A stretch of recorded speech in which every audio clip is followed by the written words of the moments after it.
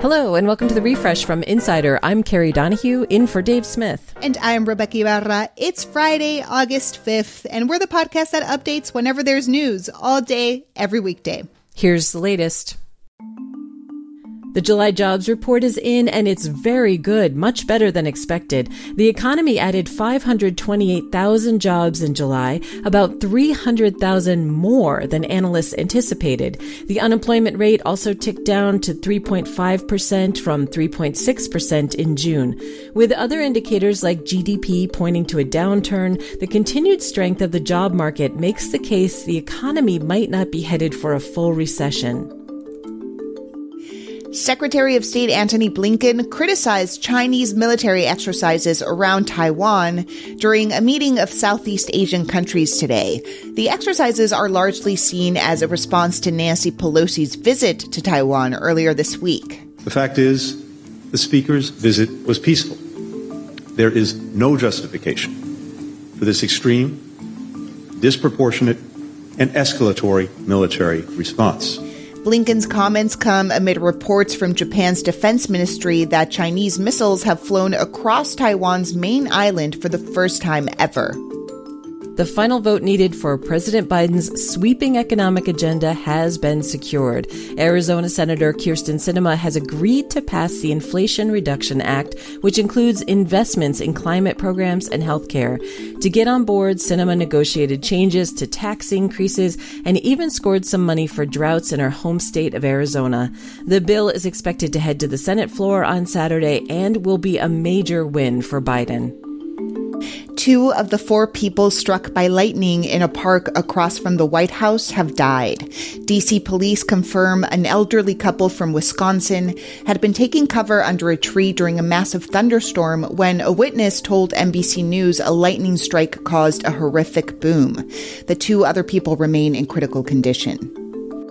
Viktor Orban, the right-wing leader of Hungary, may be alienating much of Europe, but he found a lot of friends in Dallas Thursday. He talked about the globalists. The globalists can all go to hell. I have come to Texas. Orban spoke at the Conservative Political Action Committee, where he urged a culture war. The audience didn't seem to mind his anti-gay, anti-trans, anti-immigrant, pro-Putin stance, or his recent statement that he doesn't want Hungary to become, quote, mixed race. That comment caused one of his own top advisors to denounce him as a Nazi.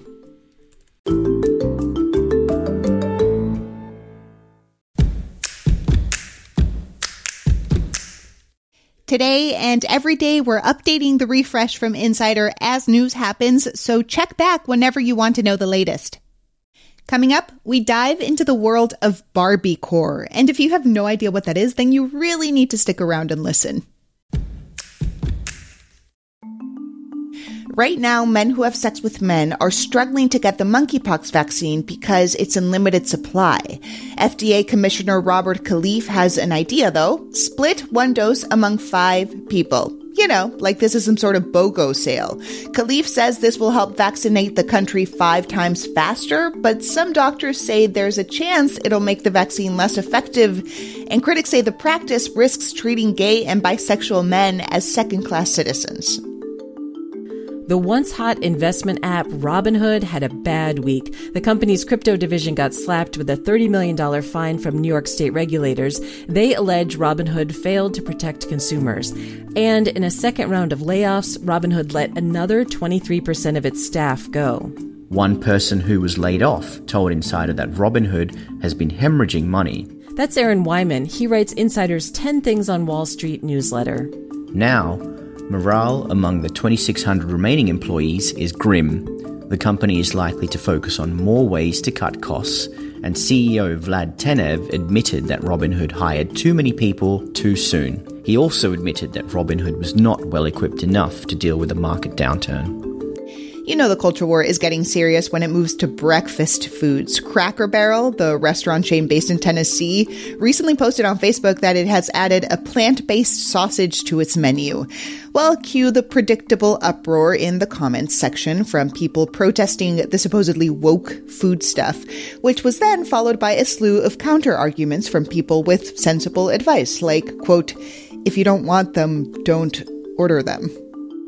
Warner Brothers Discovery is merging its HBO Max and Discovery Plus streaming services into a single platform. The plan, announced at the company's earnings call last night, is part of new CEO David Zaslav's goal to reach 130 million paying subscribers by 2025. The merged streaming service will roll out next summer, and while there's no word on the price, the company says it's also exploring a free ad-supported tier for the service post-launch. The small town of Cockington, England has a new mayor meant to attract tourists. A pony mayor. Yes, like the horse.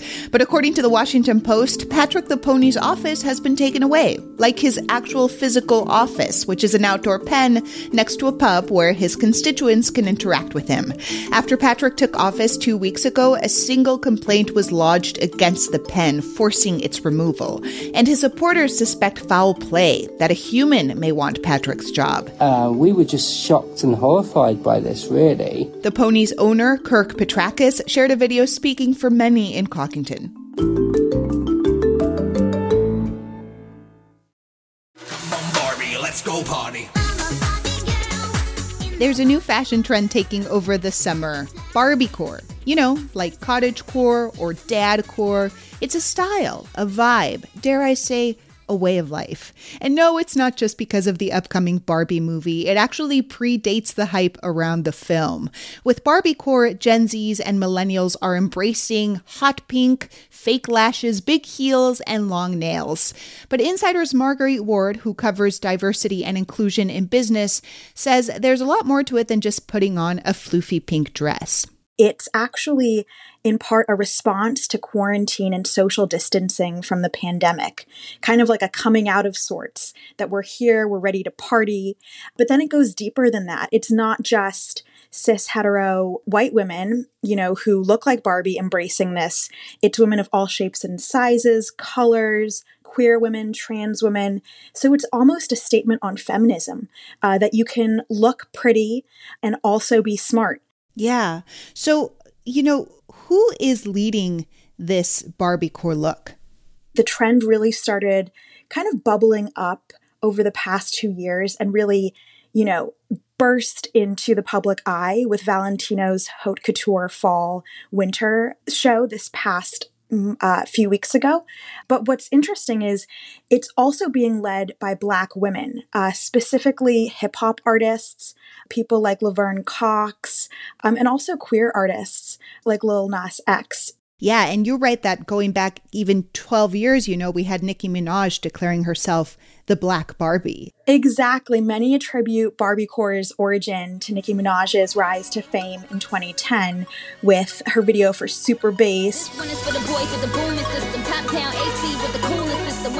where she's wearing a hot pink wig, hot pink lipstick, long eyelashes. And she was kind of the first in mainstream pop culture to say, hey, I'm Barbie, I'm Black Barbie, and I'm fabulous. Since then, pop star Lizzo has embraced it. Actress Ariana DeBose has made headlines. Hip hop artist Lakia with her song I Look Good. What does it mean, though, to have, Black women and queer people challenge the whiteness and heterosexuality of Barbie?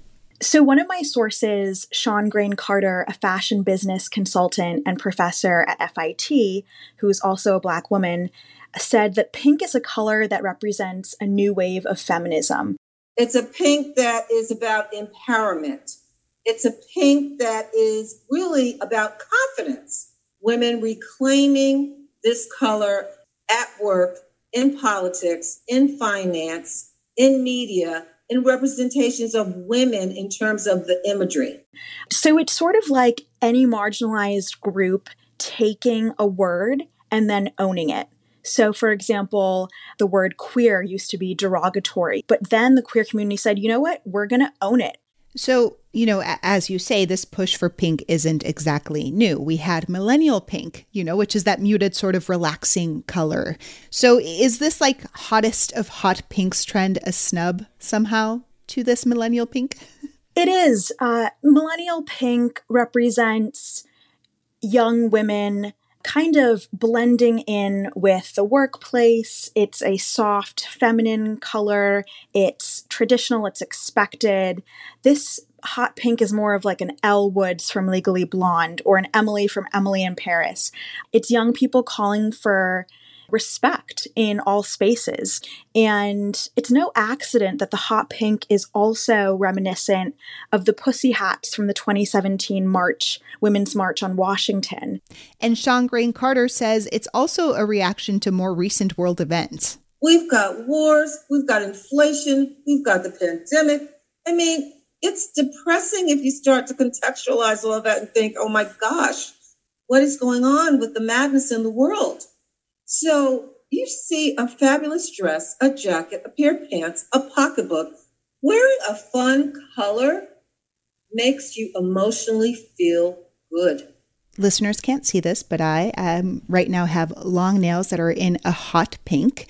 And yes. Marguerite, you say that you're no stranger to the siren call of Barbiecore. So what do you love about it? How do you feel when you're at your Barbiecore best? So when I have the fake nails and the pink pumps on, I feel like a badass. I feel like I am a woman who is in charge of her look, her body, her career, and you can't stop me. Marguerite, thanks for chatting with me. Thanks so much, Rebecca. Marguerite Ward writes about business at Insider. Make sure to follow The Refresh from Insider on Apple Podcasts, Spotify, or wherever you listen to podcasts. And be sure to leave us a rating and review. It helps other people discover the show. The Refresh from Insider is produced by Frank Alito, Grace Eliza Goodwin, and us, Rebecca Ibarra. And Carrie Donahue. I'm the executive producer, and Dave Smith will be back on Monday. Andy Bowers is the head of audio at Insider, and we had help this week from Alan Haberchak. Thanks for listening. Have a wonderful weekend.